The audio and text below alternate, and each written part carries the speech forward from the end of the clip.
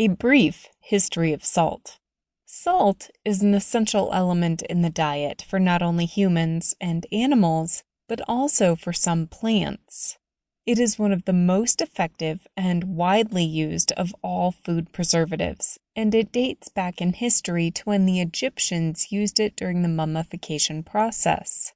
It was used as a salt solution called natron. That element is found along the Nile River.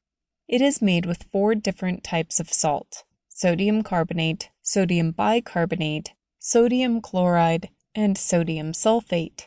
It was used as a drying agent, and it increased the pH balance, so that made for a hostile environment for bacteria, and that helped in the process of preparing their dearly departed to go into the next world.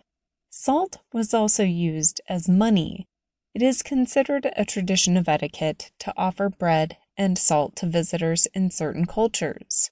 When I traveled to the Middle East, I did find that there was a custom to have a little container of salt near the doors, salt and bread for visitors.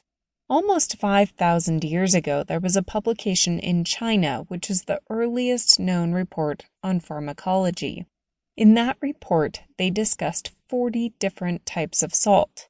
It included 2 descriptions about processing salt that are similar to what we use today. In ancient Greece, they would exchange salt for slaves, giving rise to the expression, "not worth his salt." A good Greek slave was said to be worth his weight in salt. Being seated above the salt at the European dinner table, it indicated that you were at a place of honor or you were an honored guest. Special salt rations were provided to the Roman soldiers. This was known as salarium argentum. Salarium argentum was the forerunner of the English word salary.